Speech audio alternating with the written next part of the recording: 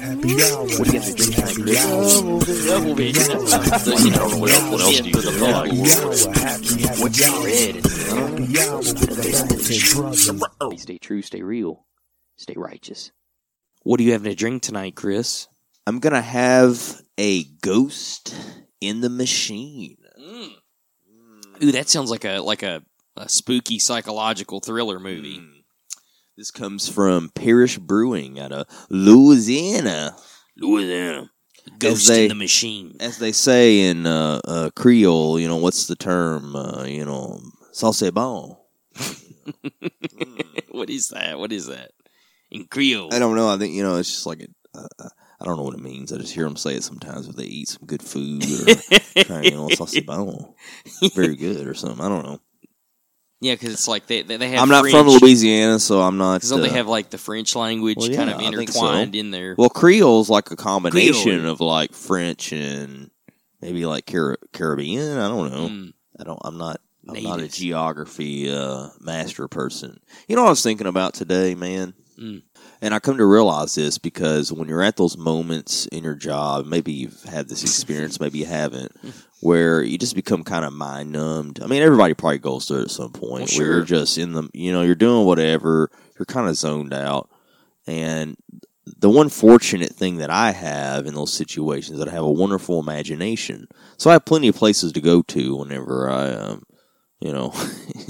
begin to zone out, But I thought about, where do you go? But I thought about, and I guess maybe that's a reason why I like to create art is that, I have such a broad imagination. But I look back and thought about all through my life how fantastical and how much I've been able to utilize my imagination. And I was thinking back to when we were kids and we used to have like these big toy battles. Do you remember this? A toy battle? Like toy battles. And when I say like a toy battle, it's sort of like if you get all your action figures out, any type of vehicles you have, whatever stuff you could find, like your toys, and you would kind of line them up like, certain teams versing each other on a battlefield. Okay, yeah. You know what I'm talking about? Yeah. These battles would have certain depth to them that was almost on the level of an epic film. Steven Spielberg presents. And I mean that very seriously because we would get to the point where there would be some in-depth storyline that would begin to take place within this epic event that was taking place between all of our toys. I mean, people would... This is what started the war. You would have these horrific battles, and you would have this, love interest thing happen at some point. Then the hero dies, and they have to leave somebody behind. And these stories would unfold, and we kind of laugh about it because you're like, well, so every kid has an imagination. But I think about it, and I think, man, that's really kind of its own superpower. Well, do you remember any of these epic sagas, or was it all just kind of, you just remember doing it? I'm just visualizing it. I'm just, can I remember the storylines? Right. Not entirely, no. But I remember we could spend an entire afternoon creating these incredibly epic storylines. It was literally like films. We were creating films with whatever we had around us in real time and creating these stories. I mean, they had actual beginning, middle, and end events happening, and this was all just us playing. Hey, who's to say those realities didn't take place? I've always thought that once your mind creates an idea, it is in essence become a reality. Yeah, that's true. What I found fascinating is to think about a child's mind in that way, though, because a lot of children that's the one thing a lot of people will agree with, is children have incredible imaginations. Oh, yeah. Right? Yeah.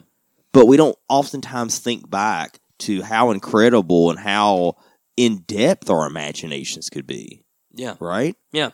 I mean, I remember going out in the wintertime and we would pretend like we were in like the Arctic and we were hunting for the abominable snowman. Do you remember that? When it would snow out, we would put on our gear, and we would go out and we would travel around out like we were finding footprints and stuff. We would have, once again, we'd kind of invent these storylines that would unfold because our imaginations were just so incredible. Like it was unlimited to us. We could turn anything around us into just sort of this a reality. This incredible little world that we wanted. Yeah. And I think we see it because we see children's imaginations, but we don't think about how incredible, like how powerful a child's imagination really is. Like, I don't feel like today my mind is quite as sharp or as creative as it was. Well, I mean, you gotta say that. I know it's not as sharp, but mine's not. But you know what I'm saying? It's my imagination at times feels like it feels more limited than it did when I was a child, if that makes sense. Yeah. I don't know if that comes with knowledge, and the more reality you discover, the more of your imagination it's crumbles, where you're like, oh, well, I know that's not how things unfold anymore. Yeah. Or, I don't know, it's what is it about our child minds that, is it because we just don't understand so much? We have so much things to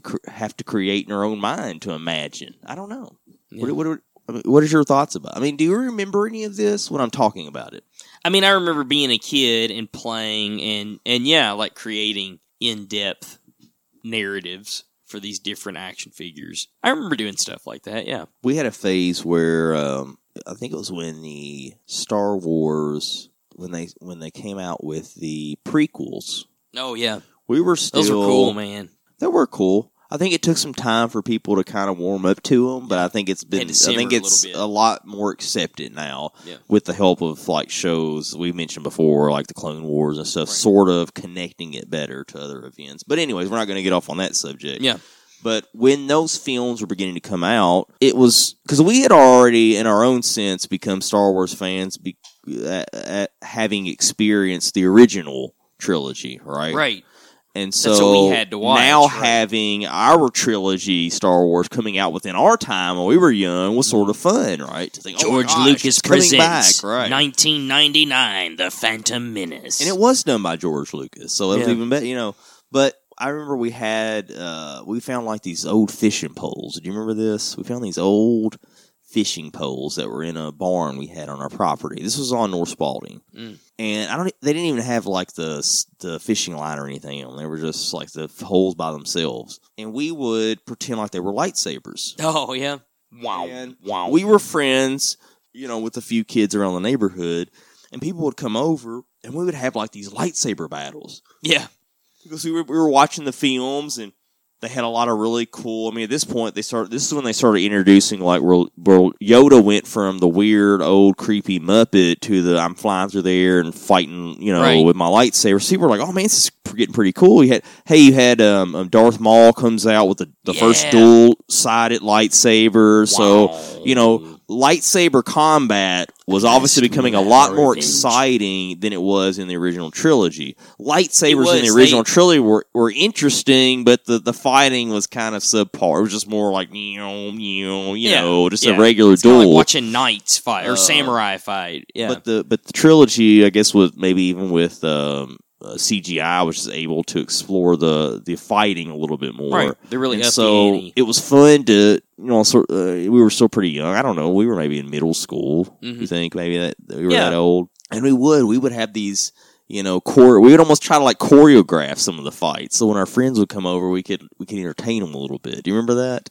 We kind of choreograph them. I would say, "Hey, when I holler a certain thing, you duck and I'll swing, or like, I'll sweep at your legs and you jump in the air, and then we clash." We would kind of almost try to, I mean, it was probably looked horrific, but we tried to choreograph our actual lightsaber duels, so when our friends would come over, we could impress them with like these epic looking cinematic lightsaber duels. That's pretty cool. And they were just fishing poles. So even I guess even up into middle school, we were still pushing our imagination a little. I mean, if you think about it, as you get older, as a child, that's the rawest form of it. That's the rawest form of world building and imagination and expression that you get is through your toys and the environment around you, creating these narratives with those things. But as we get older, you'll notice that what's considered socially acceptable at different ages, is kind of what you gravitate into. So I think there's a reason why people like video games. Video games are kind of like the evolution of playing with action figures. Those battles you were talking about? You can actually go into them now. And I mean, it can feel like an experience instead of you just creating the experience. But what's sort of funny is that even as an adult, and I've heard other people sort of say this whenever, maybe when they have their own kids and they're still buying toys and bringing them to the house, sometimes every once in a while you kind of want to go back there and do it again. You kind of want to get the toys out and say, I've honestly never thought about it. I'll have to do You don't it think now. so? I'll have to go sit back in my daughter's room when she's not home. Daddy, what are you doing? Play with their Barbie leave me dolls. alone. I'm reliving my childhood. No, I mean, I feel like some people do reminisce about what it was like. I mean, basically what I'm saying, I think there are times that I'm like, I miss that level of, maybe I missed that level of escape. Maybe it was some strange escape that I loved. It was freeing. About it. It was liberating. I could create. I could it was a sandbox. I could create whatever I needed to, whatever narrative I wanted, and we did this together.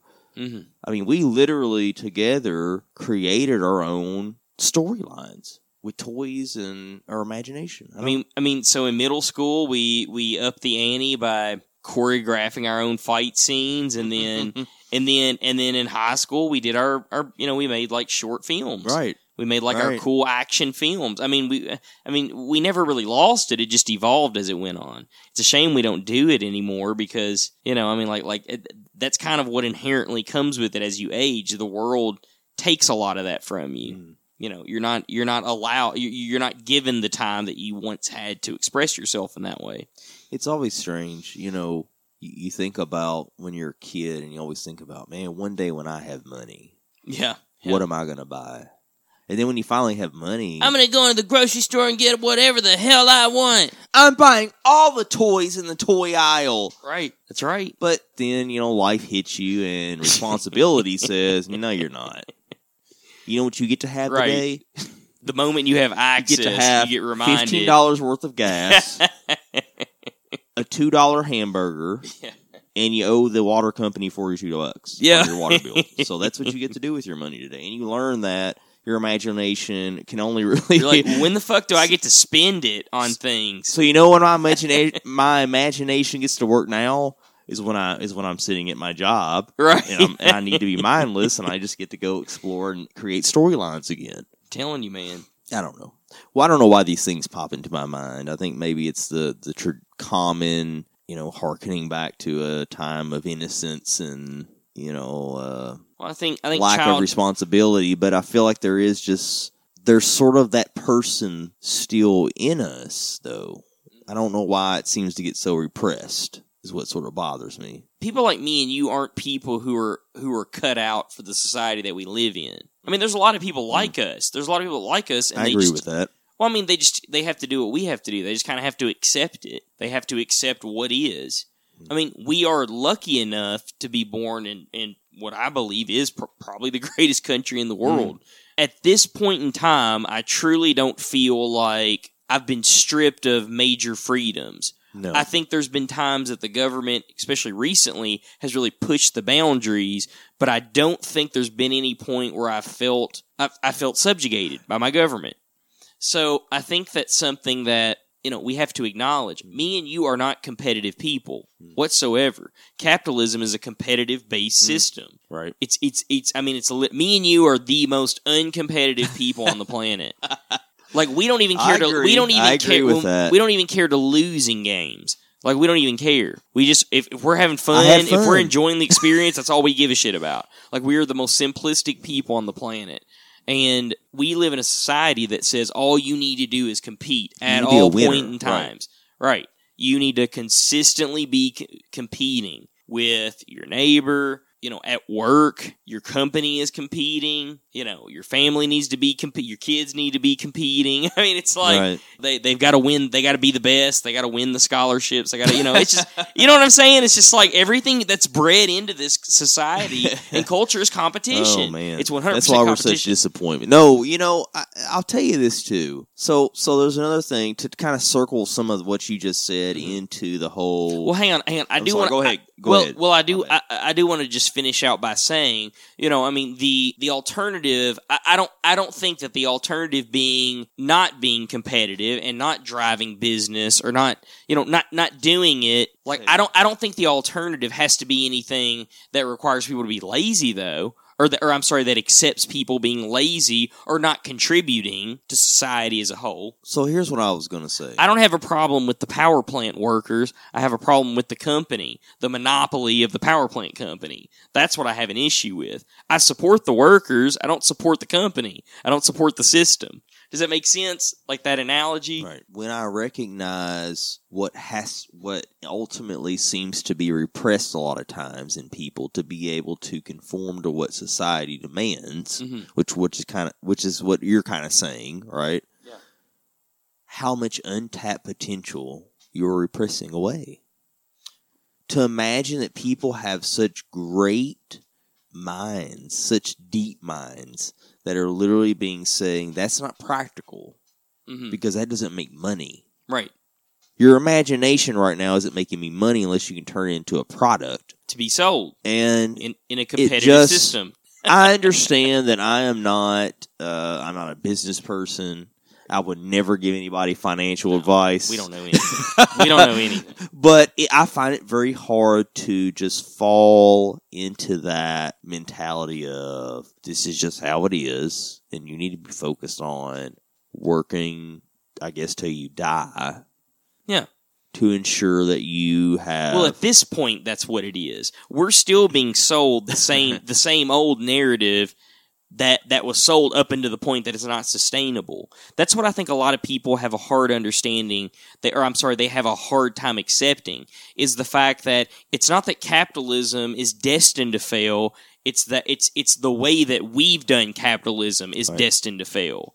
Like, that's the issue. And I think a lot of people don't realize that we're probably in pivotal times right now. I don't know if we've ever had a point in our history where our government has been so blatantly exposed full of corruption, yet nobody seems to be able to do a damn thing about it. Nothing changes. Literally nothing changes. Like, literally. Anybody can say that. Nothing changes. It doesn't matter who's in the seats. It doesn't matter who's in the House. Everybody is it's a job, it's a system, it's a product, it's a job, it's a product, business. It's a business, it's a competition. So capitalism has failed us because we've allowed our government to intermingle with companies, like funding. It's probably not a good idea for Hunter Biden to have an energy company in Ukraine or whatever. Doesn't he have like some kind of He had a connection. He had a connection to it. Yeah, Yeah, he had a connection to that. It's I don't want to throw you off, but I was just trying to compare what you were saying, having certain connections. Yeah, I mean, but that's why our capitalism is failing. Well, here's the thing: it's still functioning in the same manner. So you still have to have the people consuming in order for it to work, right? I mean, that's kind of a way that it gives a certain balance of power. But, as we're starting to see, it seems like the only power that's having sway over anything is based in social media, governmental power. I mean, tech companies, you know what I'm saying? Like, it's just interesting how... You feel like it's limited? So basically, okay, here's how I can explain what I was trying to explain. If you think about it, these companies that are highly successful, with these highly successful founders, those people one could assume is traditionally a good business person. At this point in time, they probably know what they're doing if they've got that much money. So for them, it's easy for them to approach government in the same manner, and they treat it in the same manner. The problem is the government itself has conformed to this standard. They've allowed themselves to be bought, essentially. Does that make sense? Yes. because these companies support government officials in the way that they do, and it's happened for a long time. I mean, that's how it's always kind of been. I agree with that. But I think it's always been a bad idea, though. It's always been a bad idea because you inherently are going to favor that position if you know that your next campaign funding is coming from so you just doubt, an oil executive. So or something, you just doubt a lot of the authenticity behind the motives of those people in those roles. Well, I mean, to me, it's just kind of like, well, I mean, I just think anymore, being a politician's now kind of looked at as, hey, that's a $250,000 job.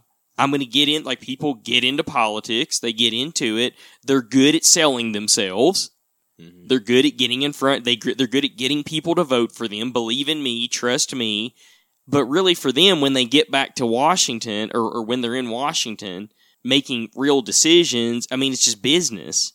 It's just a business. Do you think that at some point, people in that sort of power or positions have sort of gotten beyond worrying about what the masses say and say, we understand, we know what's best for everyone?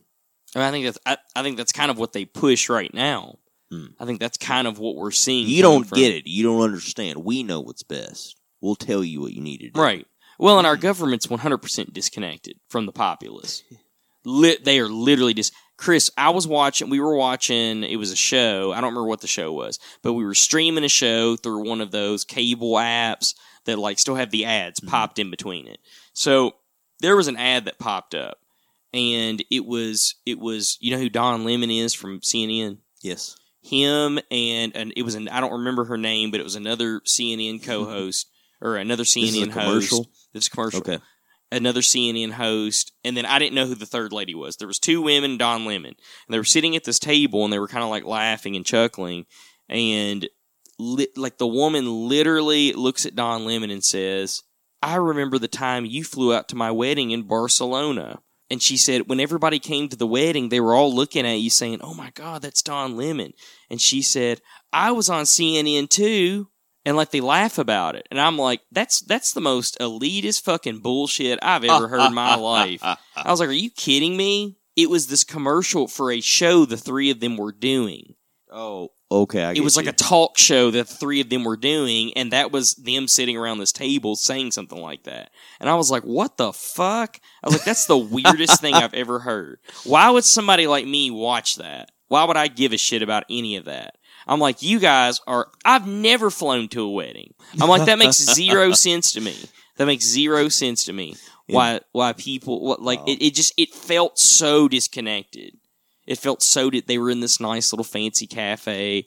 Don Lemon's got that's funny. His $1,200 sweater on, with his Italian shoes and his $500 slacks.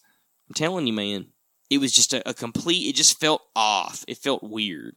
Like it wasn't the Russell Brand style. It wasn't somebody screaming in your face. We're trying to figure out the fucking truth. What's going on here? Don Lemon, some people. You were at the wedding. Some people, people knew who you were. Like, people, Don.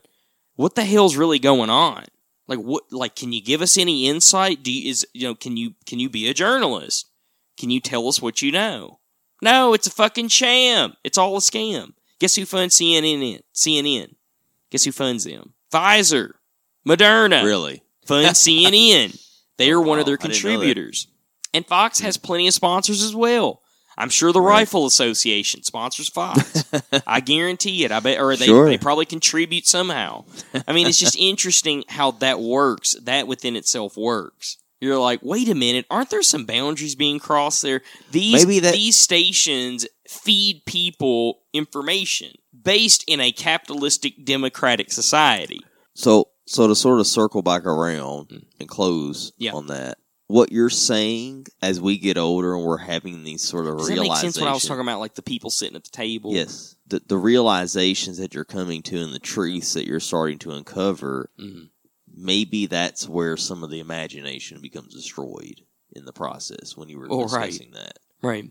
The illusions, the grandeur is sort of not there anymore when you're like, well, that'll never happen. Well, it's easier to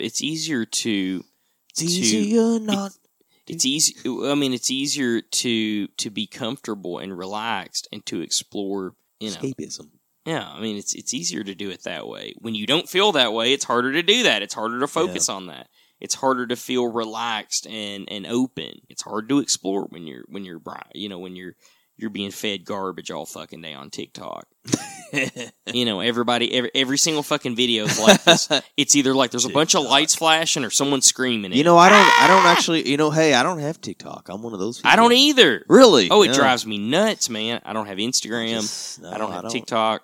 I had Snapchat. I think that's fun to play with every once in a while, but I get bored with it for a while, and then I won't fuck with it for a while. I do have Facebook, but I've cleaned that up pretty well. I figured out how I can like mute stories, limit it. And I can limit it really well. So I really like it. I can cull down all the exposure to. You're out of touch. I'm out of time. Who sings that? Kenny Loggins. Is that Kenny Loggins? What's the group? Is it Hall & Oates? Hall Is that who I'm thinking of? Is that who sings that? It's Hall & Oates, sorry. That's a good song. Hall & Oates, yeah. Anyways.